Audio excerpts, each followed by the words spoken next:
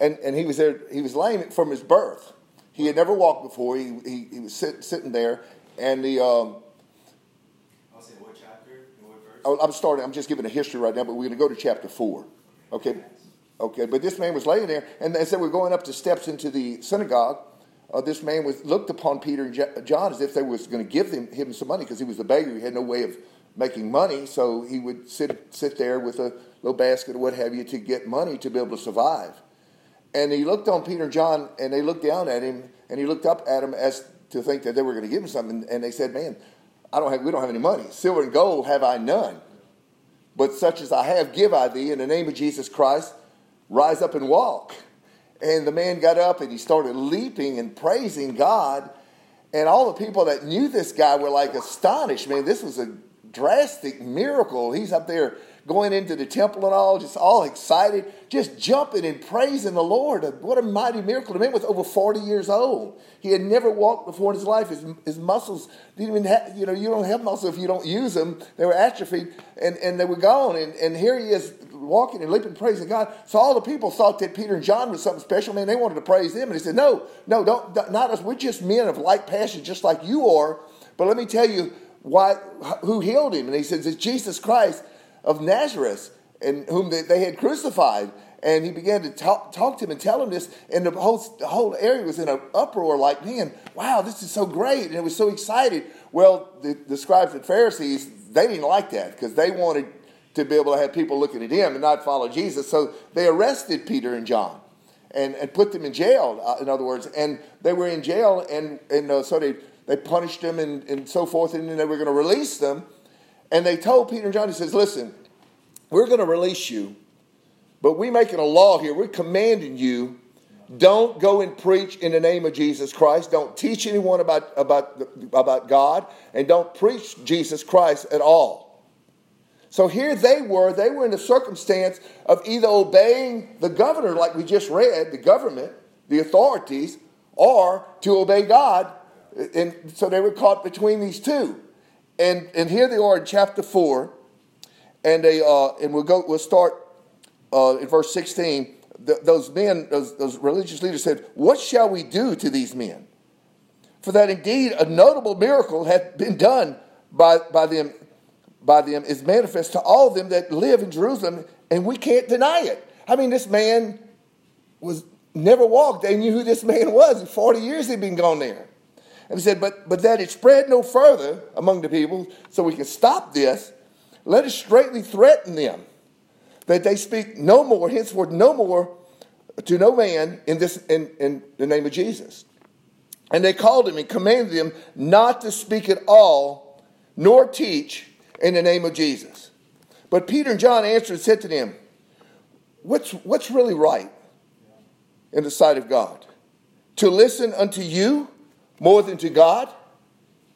Judge ye. For we cannot but speak the things that we have seen and heard. So when they had further threatened them, they let him go, finding nothing how they might punish him because of the people. For all men glorified God for what had been done. So here they go. They said, man, we're not going to keep your law. We're not going to do it. We're going to obey God. We're going to preach the gospel, because they were commanded to go and preach the gospel to every creature. It's not going to shut up about Jesus. That was their life. And that's your life. So when it comes down to obey God or to obey man, what do? It's simple. You obey God. God's law presides over man's law. Now, it says here, it says verse 28, he says, for to do whatsoever, they talking to the Lord, and it says, we'll go to verse 20, verse 27, for of a truth against thy holy child Jesus, whom thou hast anointed, both Herod and Pontius Pilate with the Gentiles and the people of Israel were gathered together for to do whatsoever thy hand and thy counsel determined before to be done. And now, Lord, behold their threatenings, they speak in the Lord, and grant unto thy servants that with all boldness they may speak your word, by stretching forth thy hand to heal, and that signs and wonders may be done by the name of thy holy child Jesus. And when they had prayed, the place was shaking where they were assembled together, and they were all filled with the Holy Ghost, and they spake the word of God with boldness. So they obviously didn't listen. They kept speaking the word of God. They kept speaking about Jesus with boldness. So this is what I want to bring out. I made a stand and made video and spoke about that, you know what? You need to obey God. Even though man was saying, no, you need to quarantine yourself. You don't need to go and speak the word of God. You don't need to preach the gospel. You don't need to heal the sick. You don't need to baptize people. You need to just quarantine yourself because we have this pandemic going on. Jesus didn't make an addendum when he said to go and preach the gospel to every creature and baptize them in the name of the Father, the Son, and the Holy Ghost. The word of God took precedence in my life over what man was saying. Now, let me bring another side to this. If you are just saying and you're making statements, whether it's on Facebook, social media, or to other people, and you're making statements like, for instance, say it's time to go back to work, everybody needs to do these things, and you need to do that just for the sake of going against the law, you're wrong. You don't do that. You're sinning against God. If you're making a statement, I'm going to stand up for the Lord and preach the gospel, then that's a different story. But just to go against the law and admonish other people to do the same is wrong. It's against what God says. We read that. The Bible says to obey the governors of your land, to obey those that have the rule over you. If you don't do that, you sin, unless God's word says different. Even as a wife with a husband, let me use that as an illustration. A wife can be married to a husband.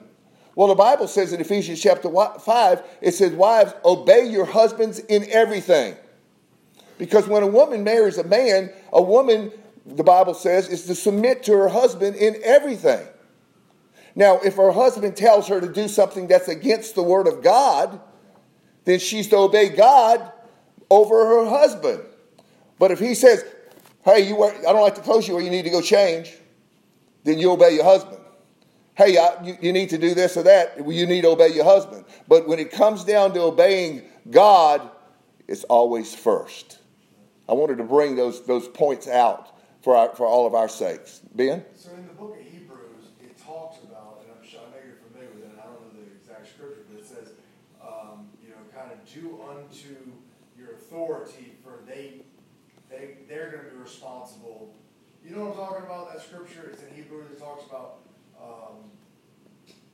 obeying your authority. Mm-hmm. Yeah, Hebrews 13. Yes. Okay. So, but that goes along with. Well, sometimes your authority doesn't walk for the Lord, but the Lord places that person in your life to be your authority. So it really comes down to, just like there's a good illustration you made of husband and wife. It's really the heart behind it. Yeah, I don't want to go change clothes because I feel that he's wrong, but I need to be submissive. So I'm going to do it unto God. To honor God. You know what I'm saying? Yeah. 1 Corinthians 11 says the head of every man is Christ, and the head of the woman is the man, and the head of Christ is the Father. So yes, that is the order. That is God's order.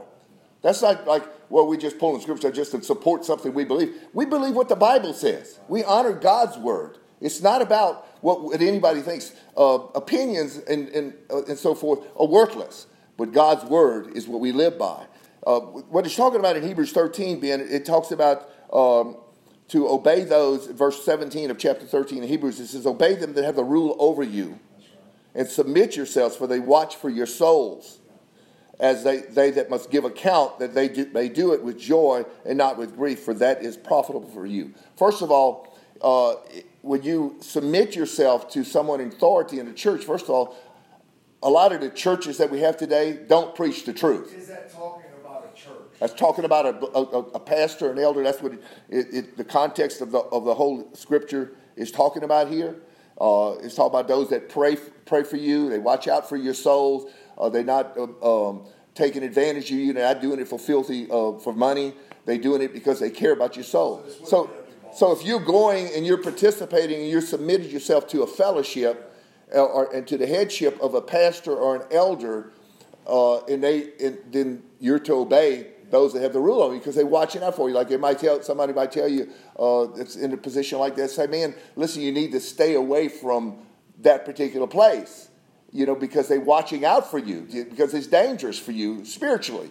Then it's good that you would listen to them. But if you had some some of the modern day churches today that are preaching that everybody's going to sin and that penal substitution, reform theology, those type of things, then you never want to submit yourself to that kind of fellowship to begin with, to be under that kind of authority. So make sure when you're submitting to someone that that the Word of God is their authority and they're walking by what the Lord has to say. Is there any question, any comment on all this so far? Anything? Okay. All right. I just wanted to set that as a foundation because I want to make sure that everybody understands that thoroughly, that we're not to go against the government unless it's something that the Lord says. And when you do, you're to point out like, okay, we're not going to do that because the Scripture says this. Don't just say, no, we're not going to listen to him, or encouraging people, no, we need to go do all this, which is against what they're saying. Then you're going against God, and that's a dangerous place to be because you're sinning. You're walking against God. So you say, well, I didn't know that. Well, now you do. So good. It wasn't a sin unto death. So you're okay. You just make sure and put it behind you and go forward, and it's okay. Move forward with it. But we want to honor God's word in everything that it says. Because, a Barabbas, somebody like that in the Scriptures, was somebody who was rebellious. And sometimes people can have bad taste in churches or false churches that they were in before, and they throw out the baby with the bathwater and say, you know what, I'm not going to have any authority in my life. But the Bible has it that there's structure and there's authority that we must submit to and we must honor. And there's the authorities of the land, there's the authorities in the church of submitting ourselves to those things in a humble way and becoming a servant to what God has and what He wants in our lives. Amen? Does that make sense to you? Okay, good. Praise the Lord. Let's go to 2 Peter, guys. We're going to finally go there. And we finished up 2 Peter chapter 2 last week, and we're here. I see we got Wes on with us today. Welcome, Wes. Tiffany's here with us. Don, you're supposed to be here. I see you on there. Good. Leyland, great to have you today. Joel, what a blessing. Linda, you're supposed to be here too. I see you on there. And Chris, see you. And Jacob and Mandy, what a blessing to have all of you today. Is there anybody I'm leaving out? Is that it? Okay. And we want to say hello to everyone on YouTube. Thank you for tuning in. And we look forward to many, many more times with you guys. Let's go to 2 Peter chapter 3. And let's go to, we're going to read verse 1 through, let's see.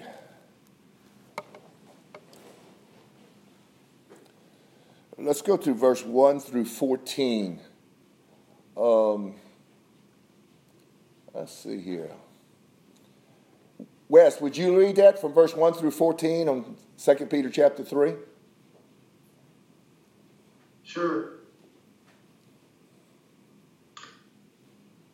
Beloved, I now write to you the second epistle, in both of which I stir up your pure minds by way of reminder, that you may be mindful of the words which were spoken before by the holy prophets, of the commandments of us, the apostles of the Lord and Savior, knowing this first, that scoffers will come in the last days, walking according to their own lusts. Is it echoing over there to you guys? Yeah. A little bit, not bad. Okay.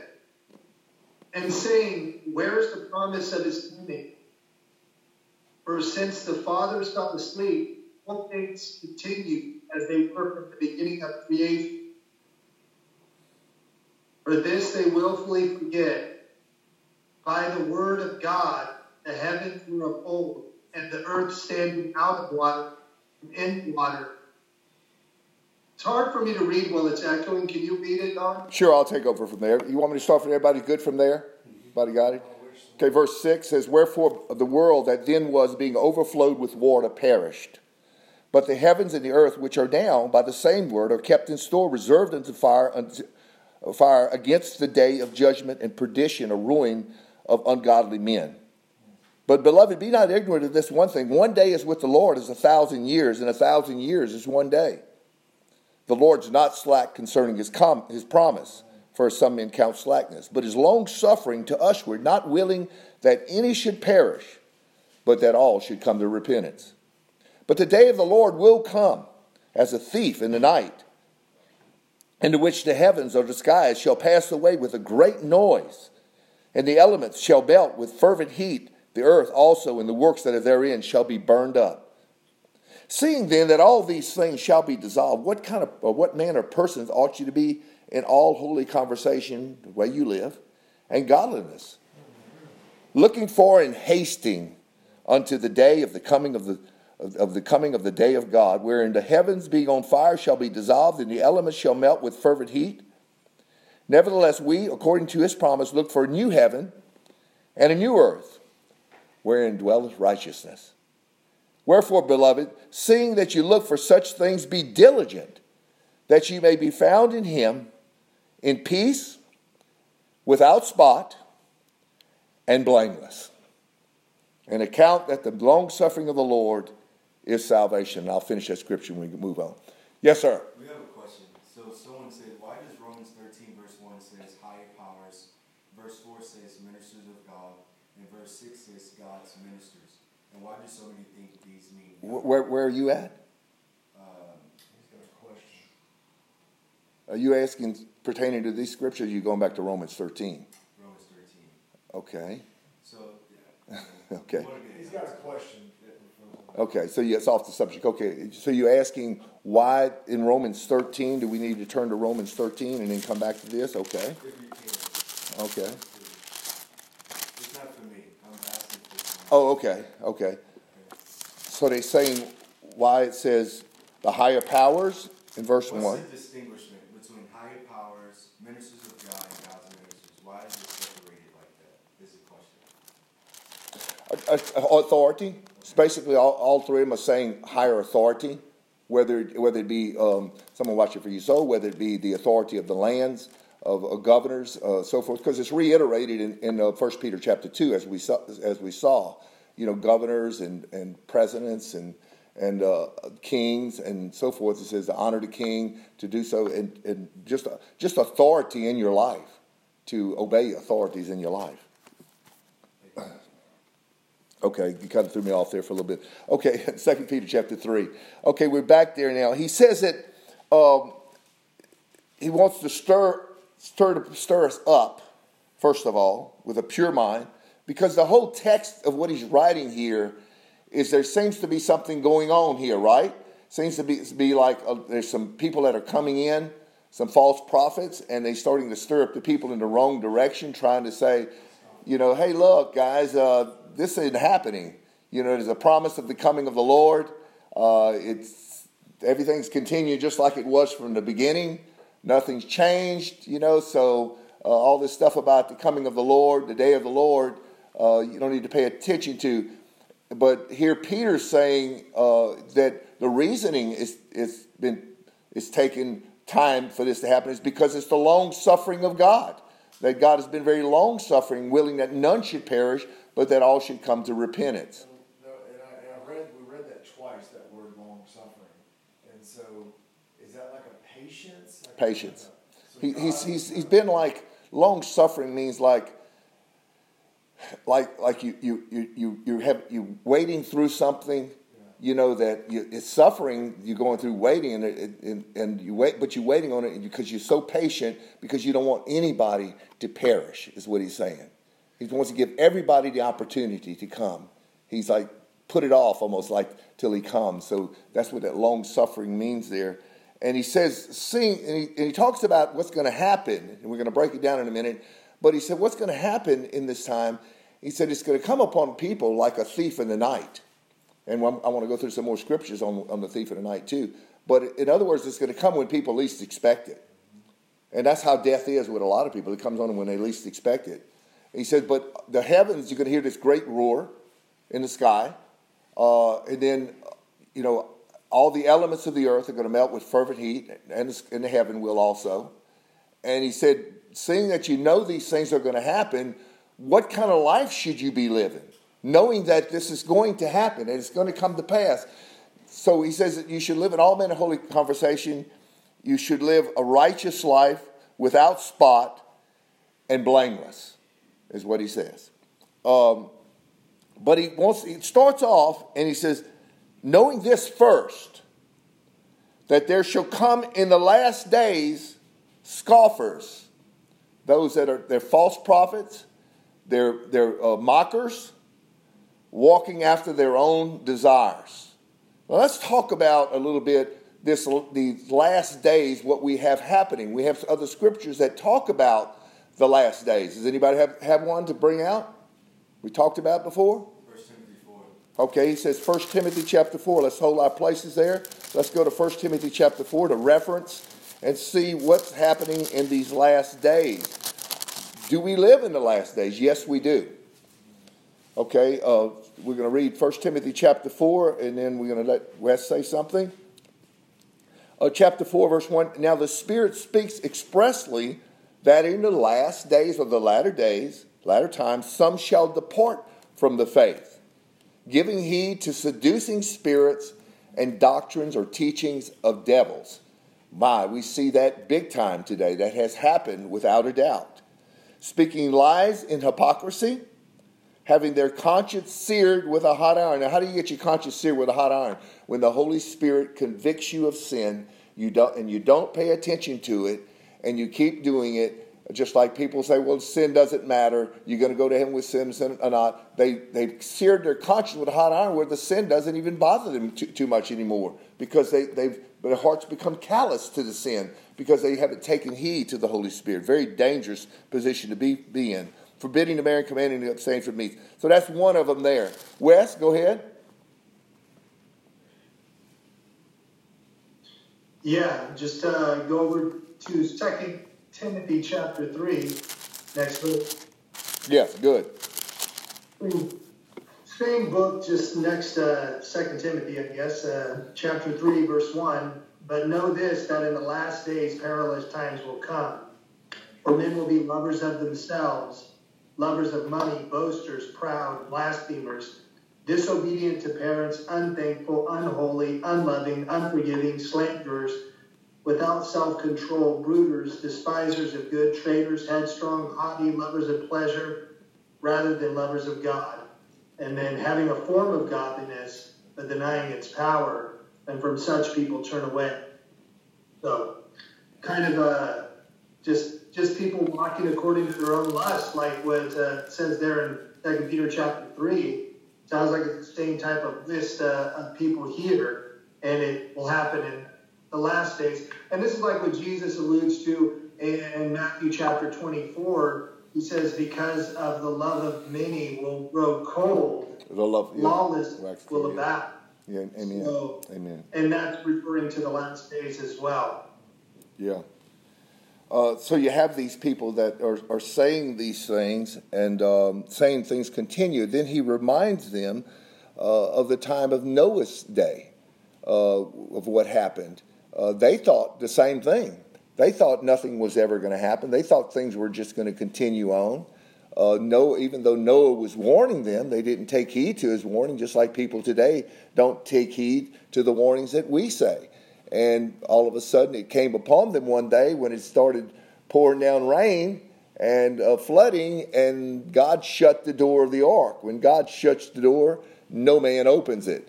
And they found themselves in a position of losing their lives, and it was over with. But it says here that verse 7 says, but the heavens and the earth, which are now by the same word, are kept in store, reserved unto fire against the day of judgment and perdition of ungodly men.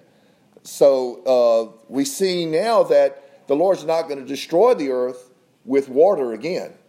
He put the rainbow. That was a sign that of a covenant that he made with Noah and so forth, that he would never do that again. So now he says he's going to destroy the earth again. But this time when he destroys the earth, it's going to be with fire, not with water. It's going to be fire on that.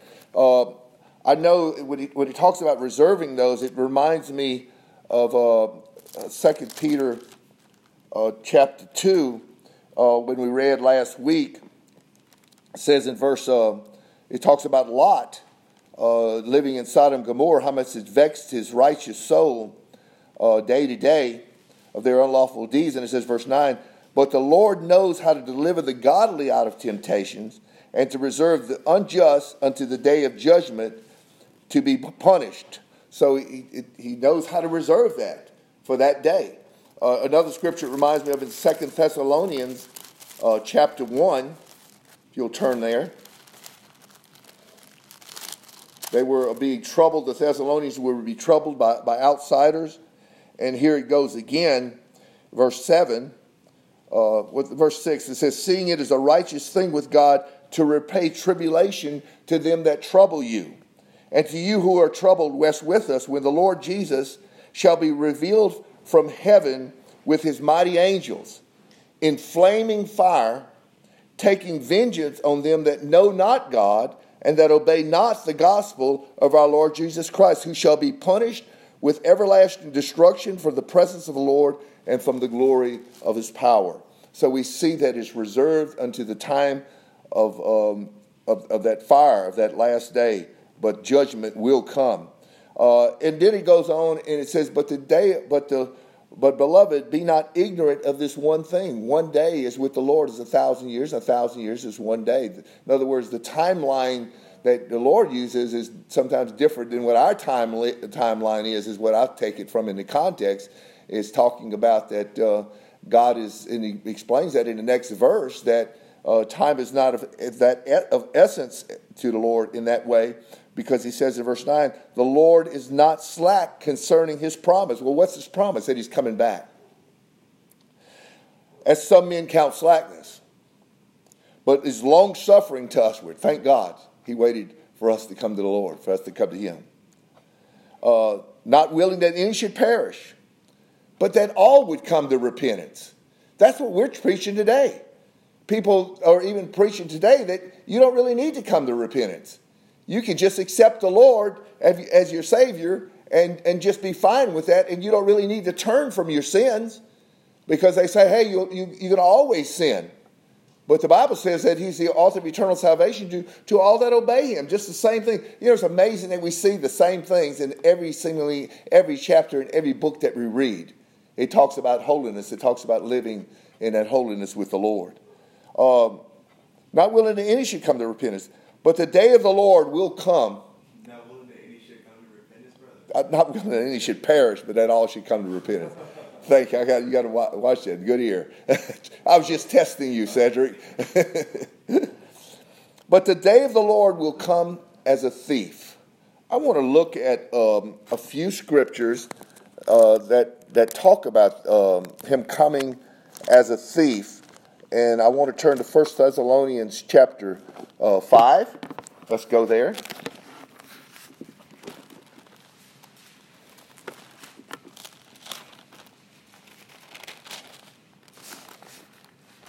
Some believe that they don't believe that there's a catching away. They don't believe that there's really a coming of the Lord, and he's going to come through the sky, and those that are alive and remain are going to be caught up together with him, and they just shun at that. But you can't shun at it when it's written in the Word. I want to start off in chapter 4, and I want to read something to you. In verse 13, he says this. He says, but I would not have you to be ignorant, brethren, concerning them that are asleep, or that have died, that you sorrow not, even as others which have no hope. For if we believe that Jesus died and rose again, even so them also which die in Jesus will God bring with him. For this we say unto you by the word of the Lord, that we which are alive and remain unto the coming of the Lord shall not prevent them which have died. For the Lord himself shall descend from heaven with a shout, with the voice of the archangel, with the trump of God, and the dead in Christ shall rise first. Then we which are alive and remain shall be caught up together with him in the clouds, and meet the Lord in the air, and so shall we ever be with the Lord. Wherefore comfort one another with these words, he says. And then he goes on, when is this going to happen? And he says, verse 1 of chapter 5, he says, but the times and the seasons, brethren, you have no need that I write to you. There's no consequence for that. For yourselves know perfectly that the day of the Lord cometh as a thief in the night. So when people least expect him, that's when he will come. For when they shall say peace and safety, then sudden destruction cometh upon them as travail upon a woman with child, and they shall not escape. So obviously people will think that things are getting really good, peace and safety is there, then the destruction will come like all get out. But ye, brethren, Who's he talking? He's talking about the brothers, those that are living in Jesus Christ, those that are walking in the light. You, brethren, are not in darkness. You're in the light. Remember, the Bible says, if we say we walk in the light and do not the things that God said, we lie and do not the truth. And walk in darkness, we lie and do not the truth. 1 John 1:6, 1:7. But you, brethren, not in darkness, that they shall overtake you as a thief. So he's not going to overtake a believer as a thief. He's going to overtake an unbeliever as a thief. Those that are disobedient. Why won't he overtake us as a thief? Because we're ready all the time, right? Because you're walking in the light. You're not walking in darkness. Ye are the children of the light, and the children of the day. We are not of the night, nor of darkness. Therefore, let us not sleep as do others, but let us watch and be sober. In other words, live that life, live that holy life, blameless in him. So they that sleep in the night, but they that are drunken in the night. But let us, who are of the day, be sober, putting on the breastplate of faith and love, and in the helmet of the hope of salvation. There's your armor of God you were talking about, being. For God has not appointed us to wrath, but to obtain salvation by our Lord Jesus Christ. Now, a lot of people use that particular scripture for pre-tribulation rapture. That they're going to be caught up, and they're not going to go through any type of hardship of tribulation because you're not appointed to God's wrath. And we're not. We're not appointed to hell. But wrath, yeah, we know a lot of our ancestors in the scriptures, especially in Hebrews 11, some people were sawed in half. Was that God's wrath? No, it wasn't God's wrath. It was man's wrath. But there is wrath that comes upon us. So, no, that does not mean what a lot of people try to make it mean. Okay, so that's one place, thief in the cross, of talking about of him coming like a thief. Turn with me to Revelation chapter 16.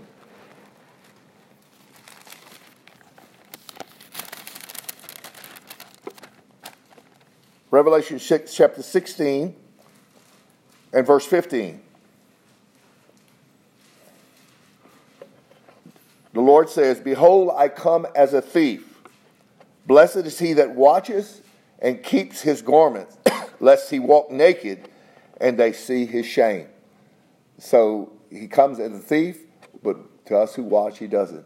Go ahead, Wes.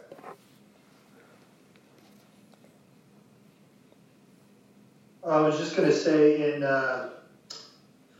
we obviously know that Jesus says to those that eat and drink and get drunk with the drunkards and beat their fellow servant, he's going to come in an hour that they are not aware of, which in essence would be the same concept that he would be coming as a thief.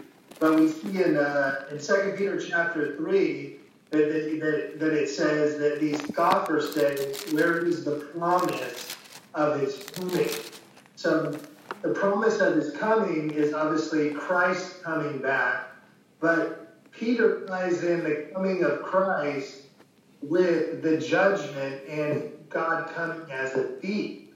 And obviously, like you're saying, for the believer, it's not going to be as a thief, but for those that are unprepared, the day of the Lord and the coming of Christ, and this is what I talked to Don about, and Peter, it seems like he's combining the two.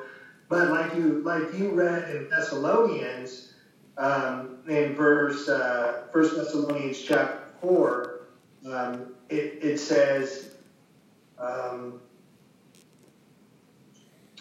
trying to find the scripture where it talks about his coming and saying, it goes into the day of the Lord in chapter 5. What's the verse in chapter 4 where it says the coming of Christ? Verse 13, but I do not want you to be ignorant, brethren, concerning those who have fallen asleep. For if we believe that Jesus died and rose again, even so he will bring with him those who sleep in Jesus. So, do you know what verse that is? For the dead in Christ shall rise first, and we which are alive and remain shall be caught up together with him in the clouds, and so shall we ever be with one another with them. And therefore comfort one another with these words. Is that what you're talking about? Yeah, well, I mean, obviously this is talking about the coming of the Lord in chapter 4, because my title says the comfort of Christ coming, from verses 13 through 18, but then it goes into chapter 5, which is the day of the Lord. Mm-hmm. So it combines the coming of Christ and the day of the Lord together, just like Peter does in 2 Peter chapter 3. I think that's a good thing to take note to, because a lot of people preach it as a separate event. the pre-tribute, those that believe in pre-tribulation, think that Christ comes, raptures the people away, if you want to call rapture, or a catching away, and then there's this another advent, or another coming of God or Christ that comes in judgment. But here in 2 Peter chapter 3, hopefully this makes sense, and in Thessalonians 4 and 5, it combines them together. So I think it's very noteworthy. Yeah, amen. Thank you. Let's go to Luke 12. I think that's what he was talking about here. Again, when we're talking about the thief, in Luke chapter 12, he says in verse 35, he said, "Let your loins be girded about and your lights burning. And ye yourselves like unto men that wait for their Lord, when he will return from the wedding, that when he cometh and knocketh, they may open unto him immediately." In Wes, he talks about the wedding here. You got that in Revelation 19 also. He talks about this wedding of the bride, called the marriage feast of the Lamb. He says, "Blessed are those servants whom the Lord, when he comes, shall find watching. Verily I say unto you that he shall gird himself and make them to sit down to meat, and will come forth and serve them. And if he shall come in the second watch, or come in the third watch, and find them so, blessed are those servants. And this know, that if the goodman of the house had known what hour the thief would come, he would have watched and not allowed his house to be broken through. Be ye therefore ready also, for the Son of Man cometh at an hour when you think not." Okay? So there it talks about him coming as the thief. If he would have known what hour the thief would come, he would have prepared and been ready. Matthew chapter 24.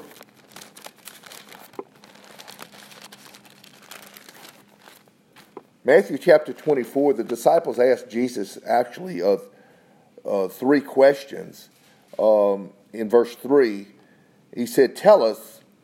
First of all, they were showing Jesus the beautiful buildings in Jerusalem, and Jesus told him, he says, "The day is coming when not one stone will be standing upon another, but it shall all crumble to the ground." And they asked him, he said, "Tell us, when shall these things be? And what shall be the sign of thy coming and of the end of the world?" So when you read Revelation, this chapter, Matthew 24, he's answering 3 different questions there. But if you go to Matthew 24 and verse 43, we're not going to go through everything on this. I'm just pointing out some things here. He says, verse 43 again, kind of like what we saw in Luke 12. It says, "But know this, that if the goodman of the house had known in what watch the thief would come, he would have watched and would not have suffered his house to be broken up. Therefore be ye also ready, for in such an hour as ye think not, the Son of Man cometh." So he said, be ready, because no one knows that day or hour, not even the Son of God, he says. So he says, be watchful and be ready, because this is coming, and it could be soon, very, very soon. So we're looking for, and as a Christian, we're looking for and hasting unto that day, he says in verse 12. But as a person that's living of the world, they're not looking for and hasting unto that day. They don't want that day to come. We want that day to come because we're going to be with the Lord. Of course, you see, is what we see here. But it says here, in verse 10, it says, "But the day of the Lord will come as a thief in the night, in the which the heavens," which means the skies, "they're going to pass away with a great noise." So you're going to hear this great rumbling or whatever type of noise. "The elements shall melt with fervent heat. The earth also, and the works that are therein, everything's going to be burned up." It says it's all going to be burned up. "So seeing that all these things shall be dissolved, shall be destroyed, what kind of person should you be in the way that you live in?" If you know everything's going to be destroyed, how do you think you should be living? Holy, be ready, because it's going to happen. "Looking forward, hastening to the coming of the day of God, wherein the heavens being on fire shall be dissolved, and the elements shall melt with fervent heat. Nevertheless, we, according to his promise, look for a new heaven and new earth wherein dwelleth righteousness." So we look for a new heaven and new earth. I want to go to Revelation, if you would, chapter 19. And start there. I actually want to read this a little bit to you, because this is this seemingly what I see as Revelation 19 as the time of the coming of the Lord. Right after he judges the whore, there is what's called a whore in the scriptures in Revelation chapter 17 and 18. The Bible says she sits on many waters, which the Bible also interprets that as being peoples, multitudes, nations, and tongues. The whore is depicted as a type of religious. Actually, it says it's a city. It comes forth from a city or a country, whatever, and it depicts her as a religious type false system. She drinks. She says she's got a golden cup in her hand with the blood of the saints. She was responsible for martyring a lot of the saints of God. We see in Revelation chapter 6, as a matter of fact, in the fifth seal, we see a group of people there that are saying to the Lord, "How long, O Lord, will you not avenge our blood on those?" And these people had been martyred for the Lord. He says, "How long, Lord, before you don't avenge our blood on those that have done this evil?" And the Lord says, "It's for a time yet." And he gave them white robes and so forth. And he said to wait because their fellow brethren also must be killed. So here we see these things happening. And we go to Revelation 19. And after this woman, this false system, is judged and destroyed. And then in Revelation 19 it says, "And after these things, which is women destroyed who had the blood of the prophets and the saints and were slain upon the earth. After these things, I heard a great voice of much people in heaven." What number are you on? Revelation 19:1. "I heard a great voice of much people in heaven saying, Hallelujah! Salvation and glory and honor and power unto the Lord our God." It's the glorious day. They're excited. And it's much people. "For true and righteous are his judgments, for he had judged the great whore." That false religious system of that city where it starts, the great whore, "which did corrupt the earth with her fornication, and hath avenged the blood of his servants at her hand." Remember, she had the golden cup drinking the blood of the saints. "And again they said, Hallelujah, and her smoke rose up forever and ever. And the 24 elders and the 4 living creatures of beasts fell down and worshipped God that sat on the throne, saying, Amen, Hallelujah. And a voice came out of the throne saying, Praise our God, all ye his servants, and ye that fear him, both small and great." There's a lot of praising the Lord going on here. You know, that's what we want to do. We want to praise the Lord.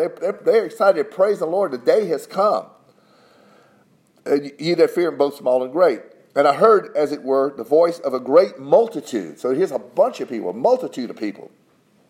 And as the voice of many waters. You know, when you hear a lot of people feel it sounds like waters. It's just so loud, so it just kind of echoes.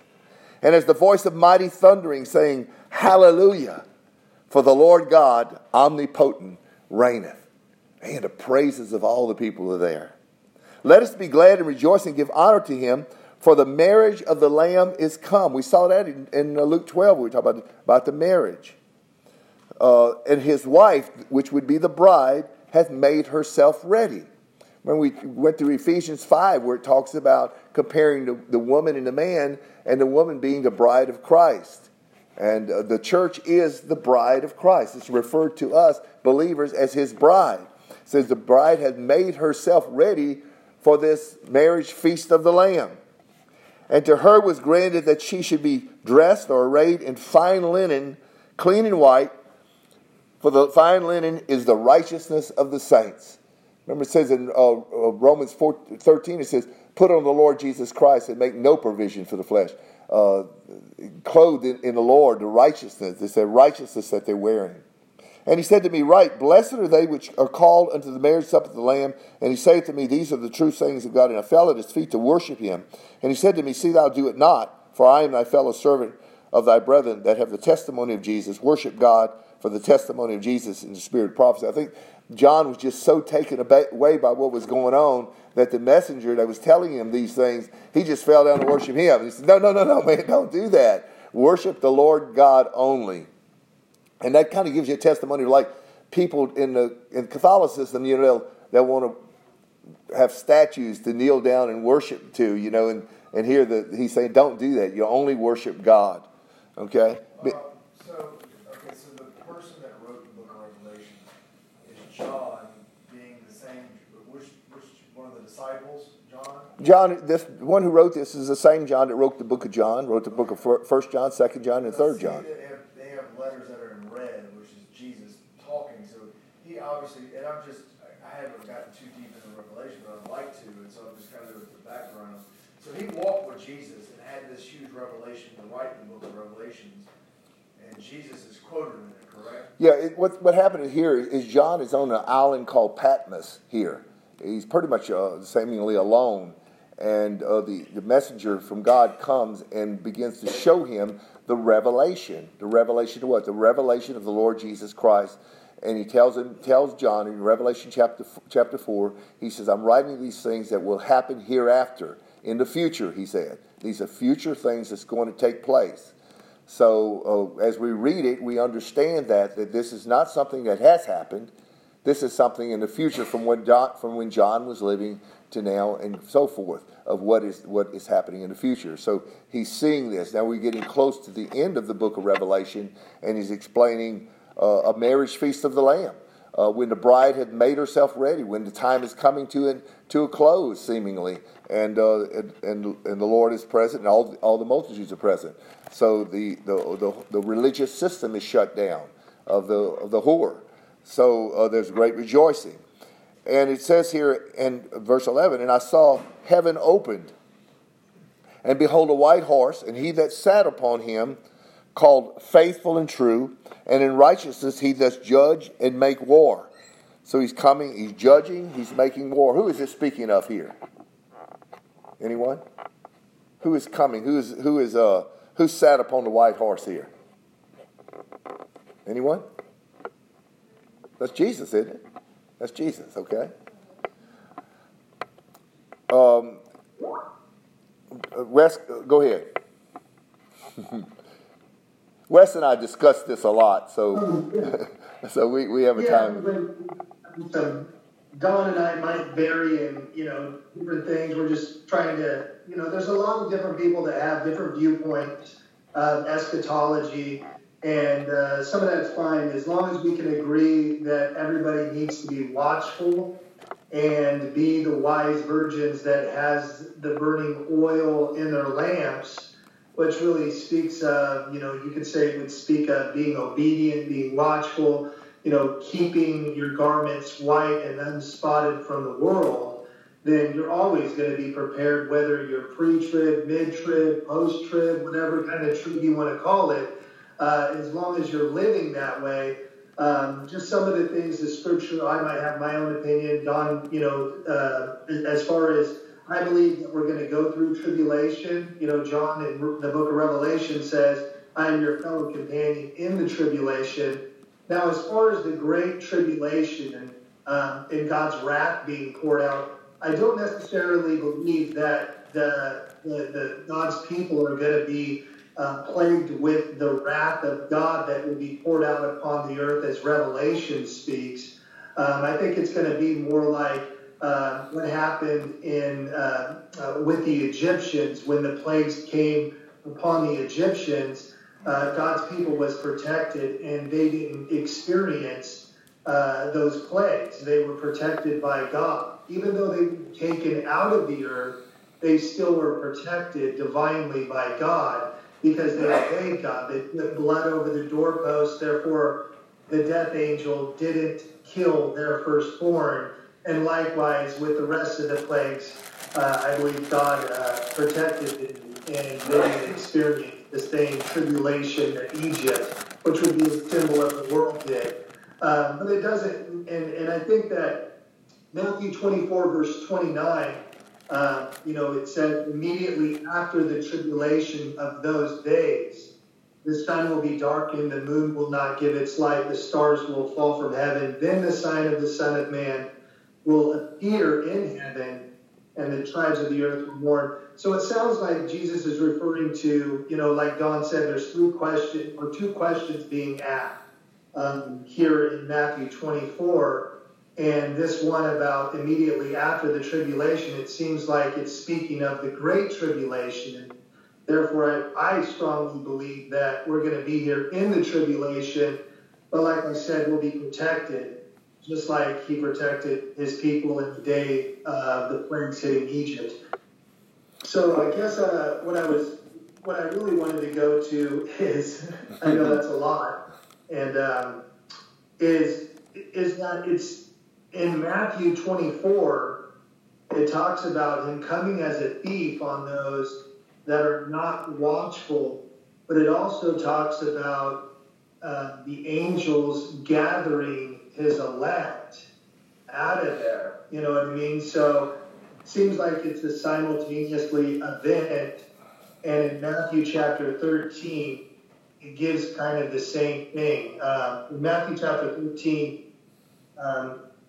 it talks about, and people can read this, and I'm not going to go through all of it, but it talks about, let me see, Matthew 13, the parable of the dragnet, it talks about it, and the angels come forth, separating the wicked from the just, casting the wicked into the furnace, but gathering, the elect, or those that are of God. And just like the sheep and the goats, the wheat and the chaff, all that seems like it happens at Christ's coming. The judgment happens, and then also, the saints are glorified at the same time. So that's kind of what I wanted to add. Okay. Good. I didn't intend on, it would be impossible to go through the whole book of Revelation and all the things that speak of the prophecies that were given about what is going to take place. It is very obvious that there are saints that live and go through tribulation. I know in Revelation chapter 13, when he talks about the beast and the false prophet, which is going to be two particular entities that come upon the earth, they're going to exercise all the power of the devil. There's three figures in the book of Revelation that are evil: the devil, the false prophet, and the beast. And when the beast is the first one that comes after Satan, and he comes up out of the sea, the Bible says, and he has a wound that is healed, and all the world wonders after him in a way that they say, who can make war against this one? Because he's been healed, he was killed by the sword and was healed. But it says that in Revelation 13, that it was, verse 7 says, it was given to him to make war with the saints and to overcome them. And the power was given him over all kindreds and tongues and nations. So this guy is going to be like a one world government. He's going to have power over all nations and kingdoms and so forth. And he's going to turn, at first he's going to be, what it seemingly is, that he's going to be liked by everyone, including the saints. And then there's going to be war. And then he's going to come against the saints because he's going to blaspheme. The guy's going to end up turning on, seems to be a very proud person when you look at other scriptures, like 2 Thessalonians chapter 2. The same writer that wrote 1 Thessalonians that we read about in chapter 4 and 5 also wrote 2 Thessalonians in chapter 2. And in chapter 2, seemingly, when he wrote the 1 Thessalonians, I think that the people could have been thinking, hey, the Lord's getting ready to come back. Maybe we need to quit our jobs. Maybe we need to do all this and wait on him. But then in 2 Thessalonians, Paul writes, and he says, now concerning the coming of the Lord Jesus Christ, in verse 1, and our gathering together unto him, he said, I don't want you to be ignorant, and I don't want you to be moved, whether you hear it from another spirit or whoever. He says, because this will take place first. He says, there will be, first of all, a great falling away. Now, no doubt, in my mind, I don't know about yours, but in no doubt, the church has fallen away. That has been fulfilled. Because the church is not walking according to the teachings of Christ. They have eliminated Christ's teachings, and they preach a whole nother gospel than what Christ preached, which is the easy believe him, accept the Lord, and it's fine. We all know that.